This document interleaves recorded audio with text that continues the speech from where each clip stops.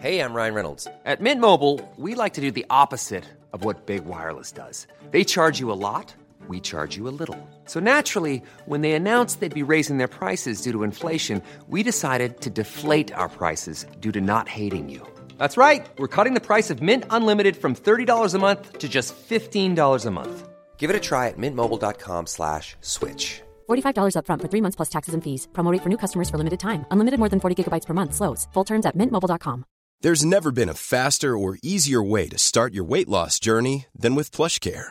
PlushCare accepts most insurance plans and gives you online access to board-certified physicians who can prescribe FDA-approved weight loss medications like Wegovy and Zepbound for those who qualify. Take charge of your health and speak with a board-certified physician about a weight loss plan that's right for you. Get started today at plushcare.com/weight loss. That's plushcare.com/weight loss. plushcare.com/weight loss.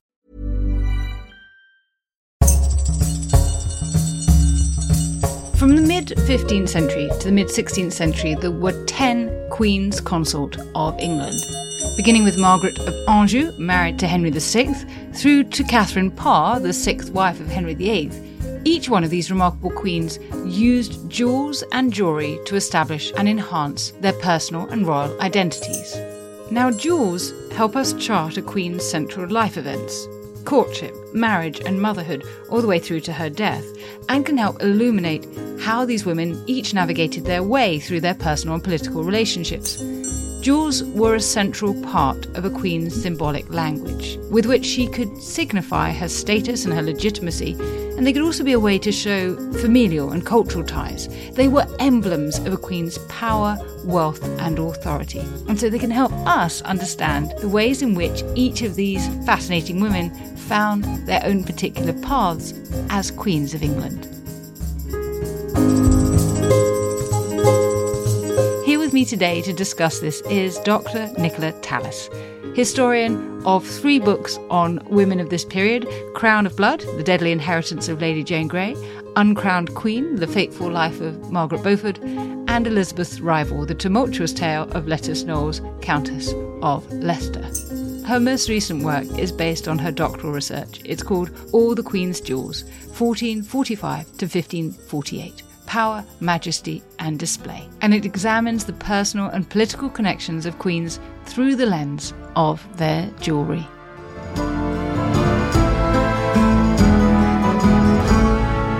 Dr. Nicola Tallis, welcome to Not Just the Tudors, and I'm absolutely delighted to talk to you about your wonderful work on jewels. Thank you for being here. Thank you so much for having me. It's wonderful to be able to speak to you about jewels. Can we start by thinking about what studying jewels tells us about queens in this period? I'm so fascinated by what sort of prompted you to look into this and what the study tells us, I suppose, individually and collectively. What can it help us understand about the role of queens and the nature of queenship in this period? Yeah, I mean, I think that jewels are a really understudied facet of queenship during this period. And it's really fascinating because actually when you think that you know these queens, we're talking about queens like the 6 wives of Henry VIII, who are well-known characters in our history. And I think when you look at them through the prism of their jewels, you come to learn a lot about them in terms of their personalities and also about the messages that they were eager to convey as consorts. So I think that this is a really important period of queenship in its own right. And when you come to study these women through their jewels, you come to learn a lot about them in terms of the messages of magnificence that they're trying to convey to their contemporaries, the messages that they're trying to evoke to their courtiers, their husbands, their families. So it's been really fascinating, actually, because it has, in my opinion, really shed new light on these women and really highlighted their importance within the context of their own courts, but also in Europe as well, I think. Did jewels have something of a political currency as a symbol of right? So could they be used to establish or defend a queen's status? Yeah, absolutely. So they were what I like to call tangible tools, really, that enhanced and enabled a queen to fulfill her role as a consort and really underpinned her magnificence, underpinned her status, were a rite of passage in some ways. So they were things that were given or acquired by the Queen when she assumed her role and were really pivotal in terms of helping her to carry out that role. And you look at foreign-born as well as English queens in your study. I wonder whether foreign queens like Anne of Cleves, for example, would have been more reliant on jewels as symbols of wealth and power to establish themselves, or whether it's the opposite and it's those who have been raised at the English court and everyone knows their families. Do they have to work harder to use these tangible tools? I think it's a bit of both. So Anne of Cleves, who you mentioned, is a really interesting example because we're very lucky that we've got a surviving set of her household accounts from her term as queen. And she, I think, is a really fascinating character. And what I think was so intriguing was the fact that we can see that in just the few short months that she was a queen, she was spending an enormous sum of money on jewels. And to me, that is very indicative of the fact that, yes, as a foreign-born queen, she was trying to use her jewels as a way of making a statement and as a way of trying to impress her subjects. So we see, for example, that she is commissioning a great seal for herself, that she's also ordering jeweled saddles, which again suggests that she wants to be seen and she really wants to impress. So I think that's really interesting. Or I suppose it could just be the case that she recognised that Henry wasn't too keen on her and she thought she might as well make the most of her time as queen by ordering jewels. Who knows? But no, I think that there is certainly an element of trying to impress there. But then we've also got Catherine Parr, for example, of course, Henry VIII's last wife, who we know also was spending huge amounts of money on jewels and who was very, very conscious of the projection of the royal image. And we know that she was very interested in themes of royalty, which pop up in the design of her jewels. So again, I think that this is a very deliberate attempt on Catherine's part to reinforce her newly heightened status, particularly important because she's come from relatively humble origins. So I think we see examples in both the cases of foreign-born queens and English-born queens of them really using those jewels to try and convey some kind of message and make a statement. Can we talk a bit about what these things look like? I'm really interested to think about the styles of jewellery that were common in this period. Yeah, the sad thing is that there are very few surviving examples of jewels that were owned by these particular queens that we have, which is a tragedy, although we do have surviving contemporary examples in the British Museum and in the V&A to give us an idea of the physical makeup of these pieces. And then, of course, we are very blessed that we have portraiture, which is a really vital tool when thinking about how these pieces looked. For example, we've got the amazing portrait of Catherine Parr that's up for auction at Sotheby's, which I think is really, well, it's an important portrait within its own right, but it's certainly important when thinking about the jewels that queens owned during this period. So, for example, we get a really close look at the crown brooch that Catherine is wearing in that portrait, which also appears in her Master John full-length portrait in the National Portrait Gallery. And that also appears in Catherine's inventory. So we know from the inventory that it contains a certain amount of diamonds, but from that portrait, we can actually visualize exactly what this piece looked like, exactly how the diamonds were displayed. And these pieces must have just been dazzling, and obviously a tragedy that we don't have them, but fortunate that we do have those sorts of images to paint a very vivid picture of what these jewels looked like. And do we have any sense, therefore, with the evidence that we're going on, about how there might be changes in fashion with regards to jewellery, or changes in uses of stone? Did stones have symbolic meanings, for example? Absolutely. So there had been this long-standing belief that, particularly in the medieval period, that certain types of stones contained magical or medicinal properties. For example, it was believed that sapphires were thought to help prevent drunkenness. And I'm not quite sure if that worked. And things like rubies were thought to help combat lust. Pearls, which later, of course, become heavily associated with Elizabeth I, were thought to convey power and authority. And really, I don't think that those beliefs ever really altered throughout this period. So that even with the Reformation, that is a consistent. And we see later in Catherine Parr's inventory that she owns a piece of so-called unicorn's horn, which suggests that she believed in the magical powers that were ascribed to certain objects. But we do certainly see a change in terms of the style of jewels in this period. For example, collars, gold collars, which had been very, very popular in the medieval period and the early Tudor period. By the time of Catherine Parr's queenship, even before then, those sorts of things have gone out of fashion. And instead, we see pendants that start to become more popular instead.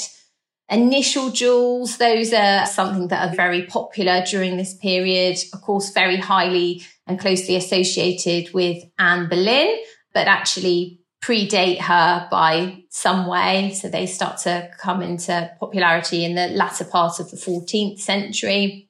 And then we see things like bracelets as well, which start to become more popular later in the Tudor period.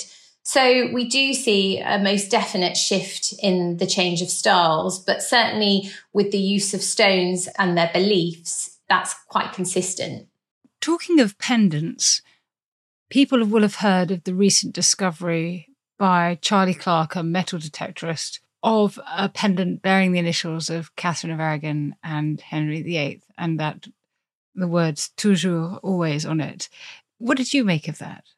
I mean, what a beautiful example of a Tudor jewel, for starters, an incredible discovery.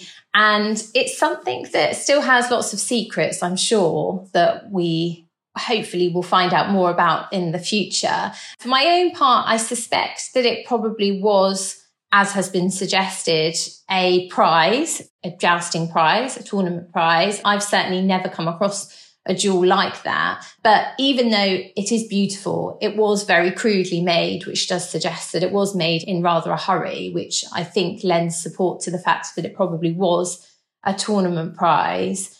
But one can imagine winning a tournament and being awarded something like that. How incredible, and what a personal piece to have the King and Queen's initials as well. So yes, hopefully we will find out more about that in the future. But I should say as well that it does contain enamelled decoration, which was very much in keeping with contemporary fashions as well. So it was, in some ways, although I say I've never seen a piece like it, the way in which it was fashioned to some extent was very much in keeping with the styles of the time. And it gives us an amazing insight into what academics call material culture, the stuff of the past. The way a jewel like that might have been given as a prize is eye-opening to us and immediately recasts the period in a certain way. It does. And it makes you wonder what other discoveries are there out there just waiting to be found, and what more can we learn about this period from pieces like that. It is,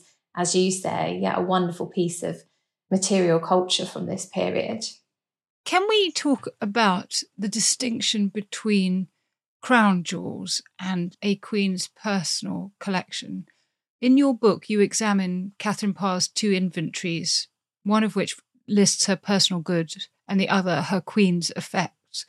Did these serve a wholly different purpose? Yeah, they absolutely did. So the queen's jewels were jewels that were owned by the crown rather than the queen personally, and they were effectively the tools that were given to a queen when she assumed her role, and technically would be returned to the crown when her role came to an end, whether through death or annulment, whatever the case may be. Whereas the personal jewels were items that were owned by the Queen personally, that she may have brought with her prior to her royal marriage and that she could keep hold of when that came to an end. And generally as well, these pieces were more functional as well as decorative, but they were of lesser value and would be used generally by the Queen on certainly a regular, if not a daily basis. We see an example of one of these pieces of the Queen's jewels handed down in portraiture. There may be more that you can mention, but the one that comes to my mind is the portrait we have of Catherine of Aragon wearing a brooch with the letters IHS, the first three letters of the name of Jesus in Greek. And then we see Jane Seymour wearing it. Talk to me about this piece or this practice of handing jewels down and what we can read into it, if anything. Yes. So I think it's very tempting in the case of Catherine and Jane to think that perhaps this was a deliberate move on Jane's part, because we know, of course, that she was a great admirer of Catherine of Aragon. We know, of course, also that she was a Catholic and that her faith meant a great deal to her. So it's very interesting to think that, yes, that was a deliberate strategy on Jane's part. But it is also important to say that it was quite common for jewels to be handed down from queen to queen, because the treasury, the king's treasury, is not always full. And particularly in Henry VIII's case, he doesn't necessarily have the funds available to buy each queen a new set of jewels.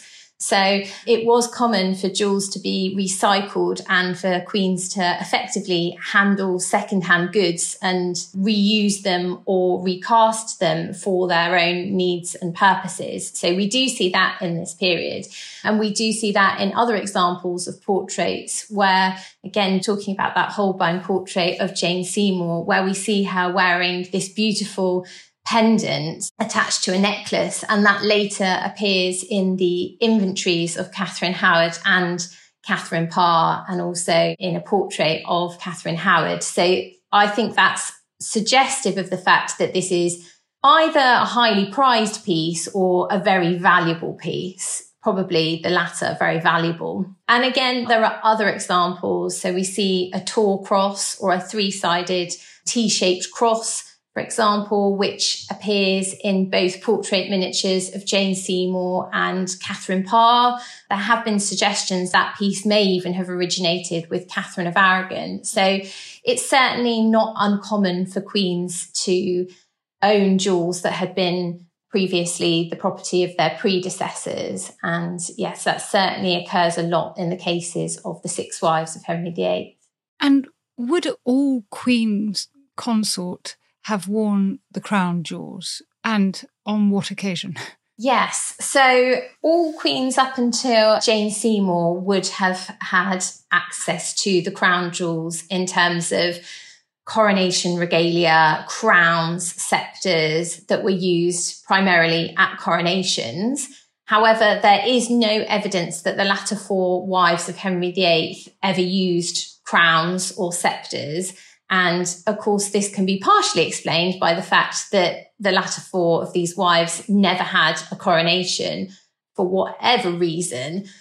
And also, representations of queens did undergo a huge shift in this period as well. So we know that crown wearing days, for example, which were common in the medieval period, at which the king and his consort might appear wearing their crown and perhaps holding their sceptre, those sort of begin to decline in popularity in the reign of Henry VII. So there's no evidence to suggest that Catherine of Aragon or Anne Boleyn, for example, ever underwent any of that kind of ceremony. So we know that queens primarily wore crown jewels for coronations. But yes, after Anne Boleyn, there's no evidence that any of her successors ever did so. I'm struck by the fact that you have written a book called Uncrowned Queen about Margaret Beaufort, but actually we have four more here, uncrowned queens. Yeah, exactly. We do.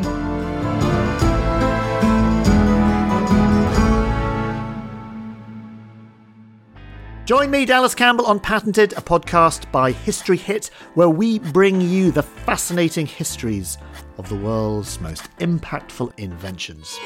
We uncover the exceptional stories behind everyday objects. Snakes and Ladders is really a game about a karmic journey through stages of existence towards liberation. Look back in time to understand technologies of the future. One of the really interesting things about it is that it showed just how hard AI in the real world really is. And we examine unexpected origins. Who or what invented sex? Yeah, fish. Fish were the ones that invented copulation and made sex intimate for the first time. For the answer to those questions and a whole lot more, subscribe to Patented on Apple, Spotify, or wherever you get your podcasts. Join me for new episodes every Wednesday and Sunday.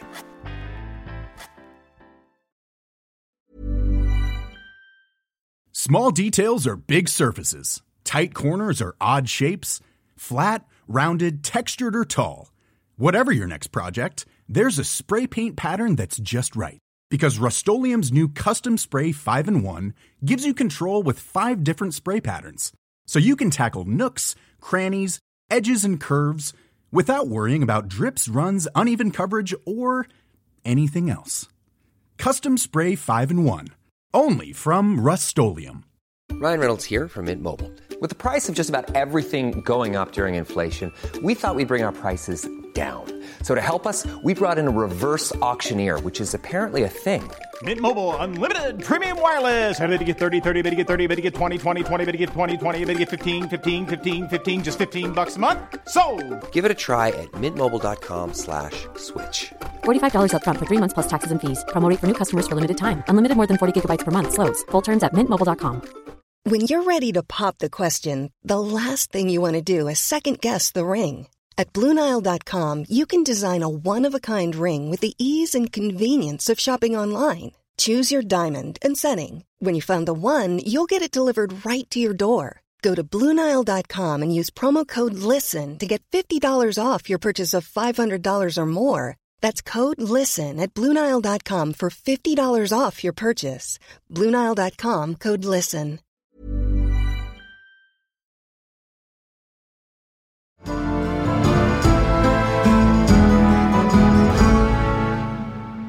Your work finishes in 1548, so it's slightly unfair to ask you about Queens Regnant, Mary and Elizabeth.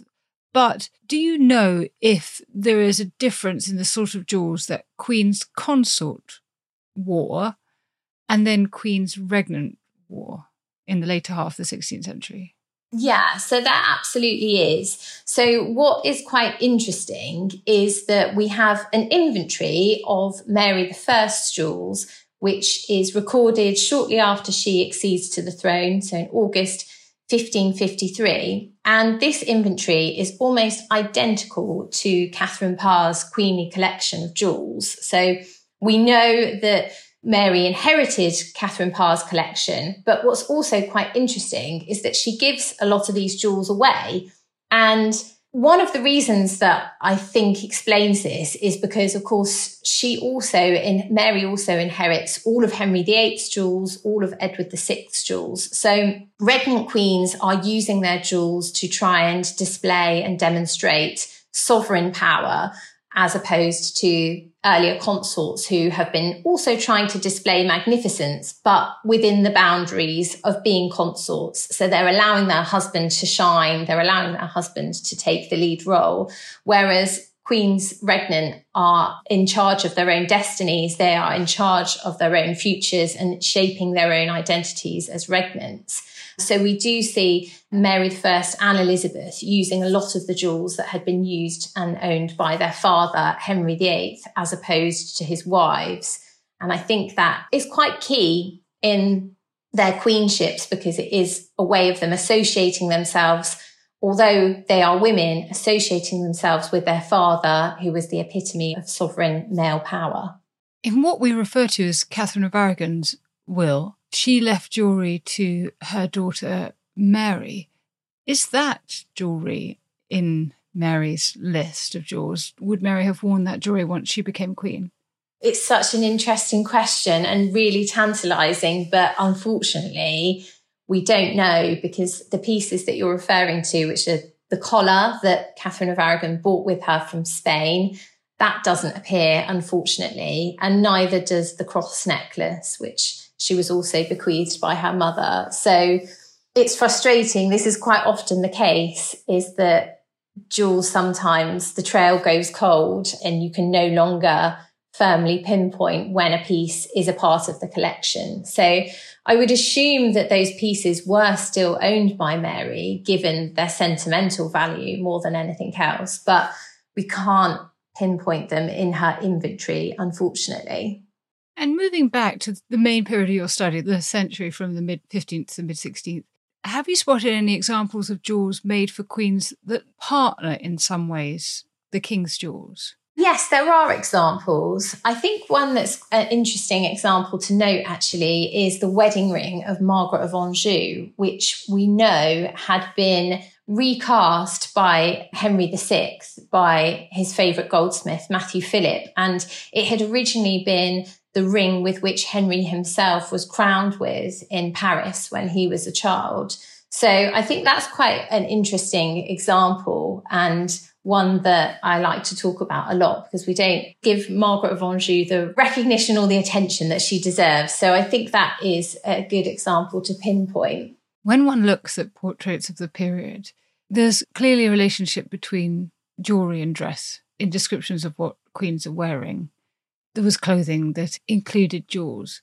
Did jewels work alongside the queen's wardrobe to signify her status? What can we conclude about that integration of jewellery and clothing? Yeah, so it's very important, actually, combined. And I think what's quite interesting is when we look at portraits of Catherine Parr and Jane Seymour, is we can see the way in which jewels and clothing physically marry together. So if we look at portraits of Catherine Parr, for example, I'm thinking in particular about the portrait in the National Portrait Gallery, in which she wears a black feathered cap.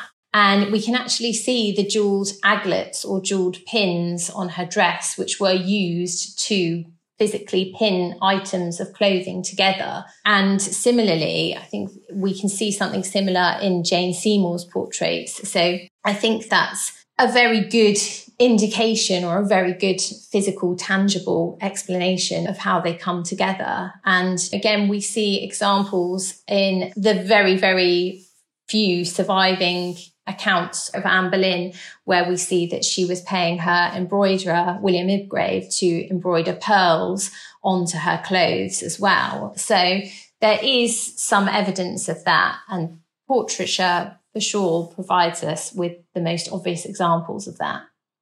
And you mentioned earlier when we were talking about the IHS that it could be an example of speaking to Jane's priorities about her faith, about her allegiance to Catherine. Is it right to understand jewellery to speak to a queen's interests? And is that what they were using them to do in some way? Is that a fair way of understanding it? Or are we kind of ascribing too much agency to these things which are really about showing off wealth? No, I think that's absolutely fair and accurate. And we know more about that in the instances of some queens than others. But certainly, I always come back to Catherine Parr because we know a lot about her in terms of her jewels. But I think that her jewel collection does demonstrate this quite nicely. And we see things in her collection, for example, buttons that were shaped like Catherine wheels. So I think that's a very obvious play on her name, which is nice. And again, the same with, I talked about earlier, her interest in royalty. And again, her jewel collection pinpoints this perfectly, not only with the crown brooch, but we also know that in her collection, she had a brooch containing the image of both her and Henry VIII. We know that there was another brooch in her collection which showed a king.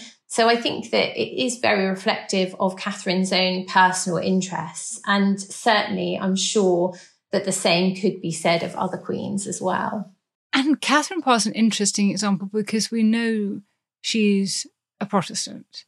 And I wonder whether there's any dramatic shift from Catholicism to Protestantism seen reflected in jewels. Was Catholic jewellery melted down and refashioned, for example? No, it's a very interesting question, but there's certainly not any evidence of that in Catherine Parr's collection. What is interesting is that we see in Catherine Howard's collection that there is a tablet. It's described in great detail in her inventory about how it shows the Bishop of Rome running away, lamenting, which I think is quite interesting that it ends up in Catherine Howard's collection, because she does come from a very religiously conservative family. It doesn't appear later in Catherine Parr's inventory, which again, it's intriguing as to why that is. Perhaps Catherine Parr did have that piece melted down and recast. Perhaps when Catherine Howard's jewels were confiscated from her by the king, he retained that piece. We just don't know. But it is quite interesting to consider how that particular piece ended up in Catherine Howard's collection and exactly what was intended by it.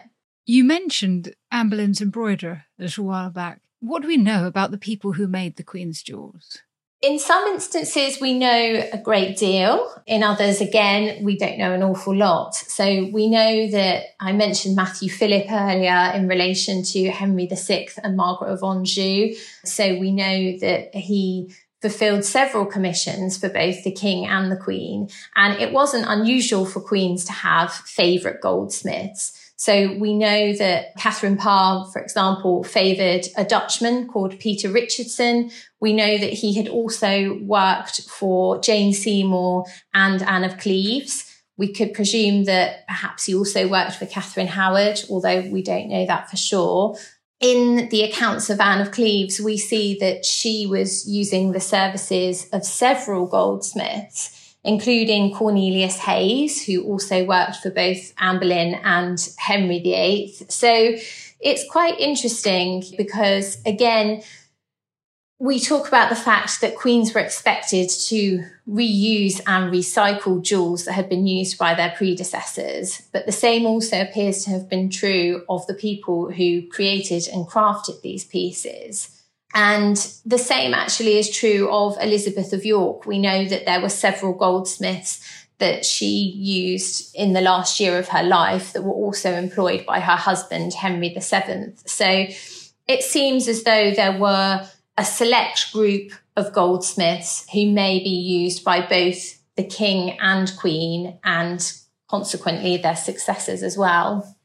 And do we know anything about the process of commissioning? Would the queens have had much personal say in what they wore? It's something that we don't know necessarily a great deal about. We can assume that given the nature of jewels, that they are luxury goods, that they are high status goods, that generally speaking, they would have been commissioned personally by the Queen. And so we can infer from this that they would have had regular and close contact with goldsmiths. We know, for example, that in the summer of 1444, during which time Catherine Parr was Regent of England, she sent for the services of Peter Goldsmith, because there's a note in her accounts which tells us this.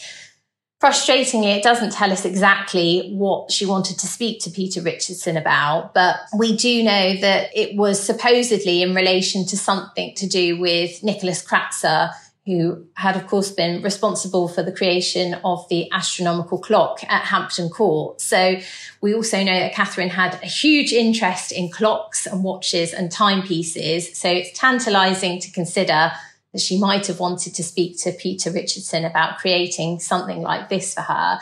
But that's really one of the main examples we've got of a queen specifically requesting the presence of a goldsmith. But we can assume that would have been something that would have happened quite frequently.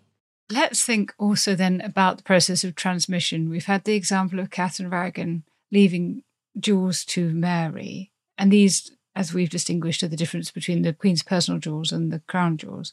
What can these bequests tell us about a Queen's relationships? They tell us about who she valued, who she held near and close to her at the end of her life. And we see, obviously, with Catherine of Aragon that she leaves her two most precious pieces of jewellery to her daughter.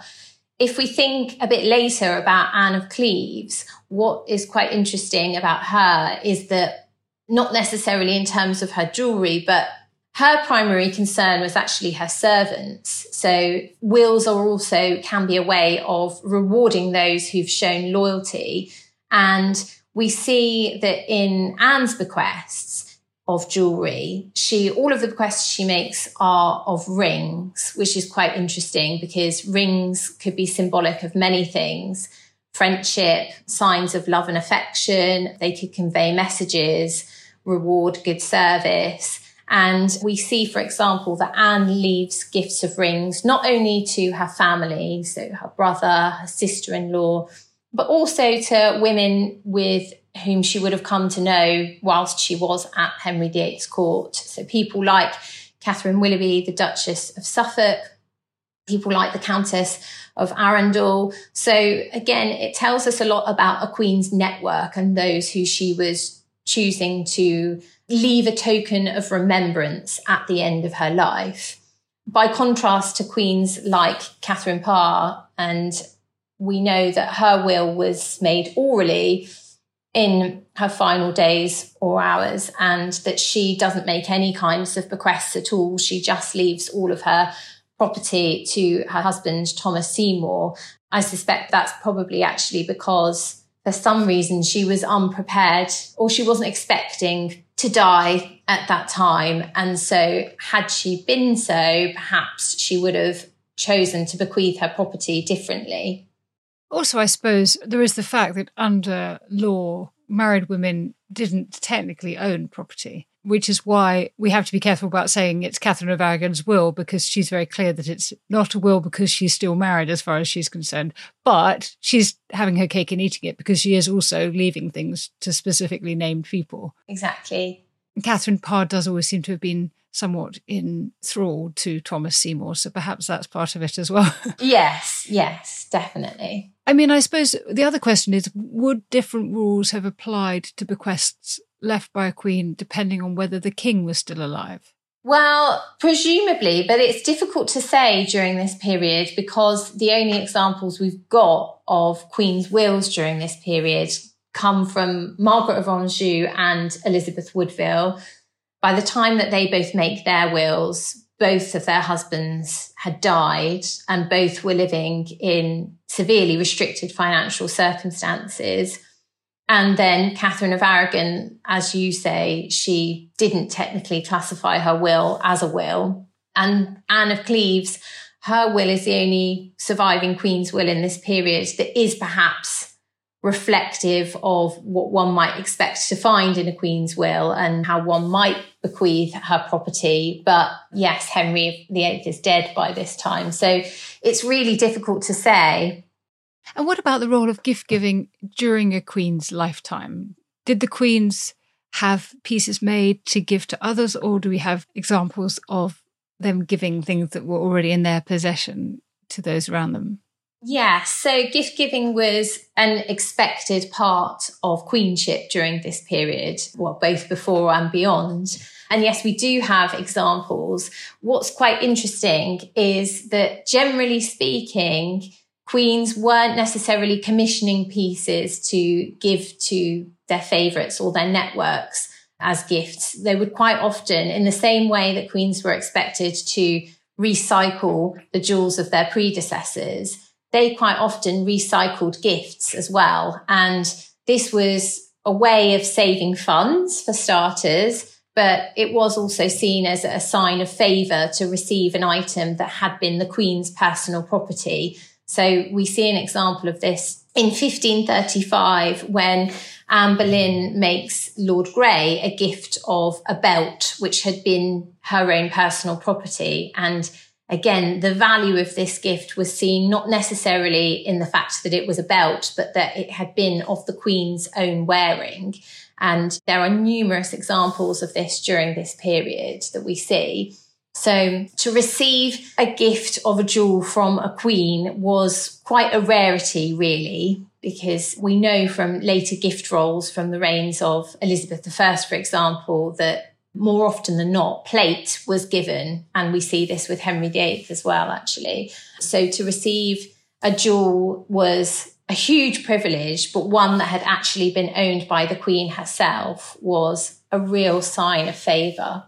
We've rather dropped that, haven't we? We now think that to give somebody something that you owned already is not the done thing. I feel like we need to encourage that sense of, look, here I'm giving you something and my essence is in it. Exactly that, yes. This isn't really the focus of your work, but I'm just curious if there's any evidence that's come up in what you've done. I'm conscious that we're very familiar with the devices that Henry VIII's wives adopted, for example, Catherine of Aragon and pomegranates is one that springs to mind. And we know in portraiture that some of her supporters wore things that depicted this. Henry Guildford wears a cloth, a gown doublet, I think it is, with a pomegranate on it. Do you have any sense whether the jewels of queens translated in some fashion to style trends among more ordinary people? I think, yes, in some ways, particularly in the instance of Catherine of Aragon with the pomegranate. That is the most famous example, of course. And yeah, so there was a silver gilt chape or something that was used to cover the point of a sword or a scabbard that was found in the Thames in, I think it was the 1980s, which is now in the Museum of London. And that contains on the one side a tiny Tudor rose and on the other a tiny pomegranate, of course, the symbol of Catherine of Aragon. So certainly it was a way of subjects demonstrating their loyalty to the king and queen. Whether this actually translated to the lower classes of society, I suspect maybe not, possibly only because of financial aspects. But we certainly see that in the cases of the nobility, that they were able to use these symbols as ways of demonstrating their loyalty. Well, this has been an amazing survey. I've got one last question for you, which is to collect together our thoughts. In what way do you think jewels contribute to the individual and collective iconography of queens? I think that they really underpin a queen's identity, both as an individual and as a consort. And they really exemplify her status, her magnificence, her power and her authority. They could be used to convey whichever message a queen wanted to convey to her subjects, but also to posterity. When we think about image creation and portraits, these quite often, the surviving portraits of queens we have really magnify and exemplify the way in which queens wanted to be remembered by posterity. And so I think we can take a great deal from them. But they really do personify sovereignty, but within the expected boundaries of these queens as consorts rather than as regnant queens. Thank you so much for your time. Thank you for giving us an insight into this area that is something that we see so often when we look at these pictures of these women, and yet we take it for granted and we don't bring it to mind. And you've helped us to think a little bit more about the meaning of the jewels and what they can tell us and where we can find out about them. And anyone who wants to know more should pick up a copy of Nicola Tallis's book, which is called All the Queen's Jewels. I'll remind you of All the Queen's Jewels, 1445 to 1548, Power, Majesty and Display. Thank you so much for that. Pleasure. Thank you so much for having me.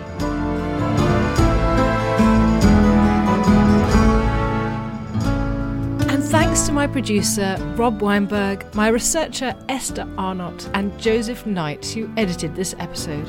And thanks to you for listening to Not Just the Tudors from History Hit.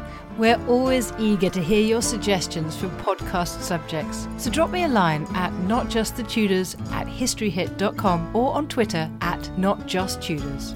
Also, if you're in need of an extra hit between podcasts, do sign up to our newsletter, Tudor Tuesday. Details of how to do that are in the notes below this podcast. And please rate, rank, bestow multiple stars and comment on this podcast wherever you listen, including on Spotify. It really helps more people find Not Just the Tudors.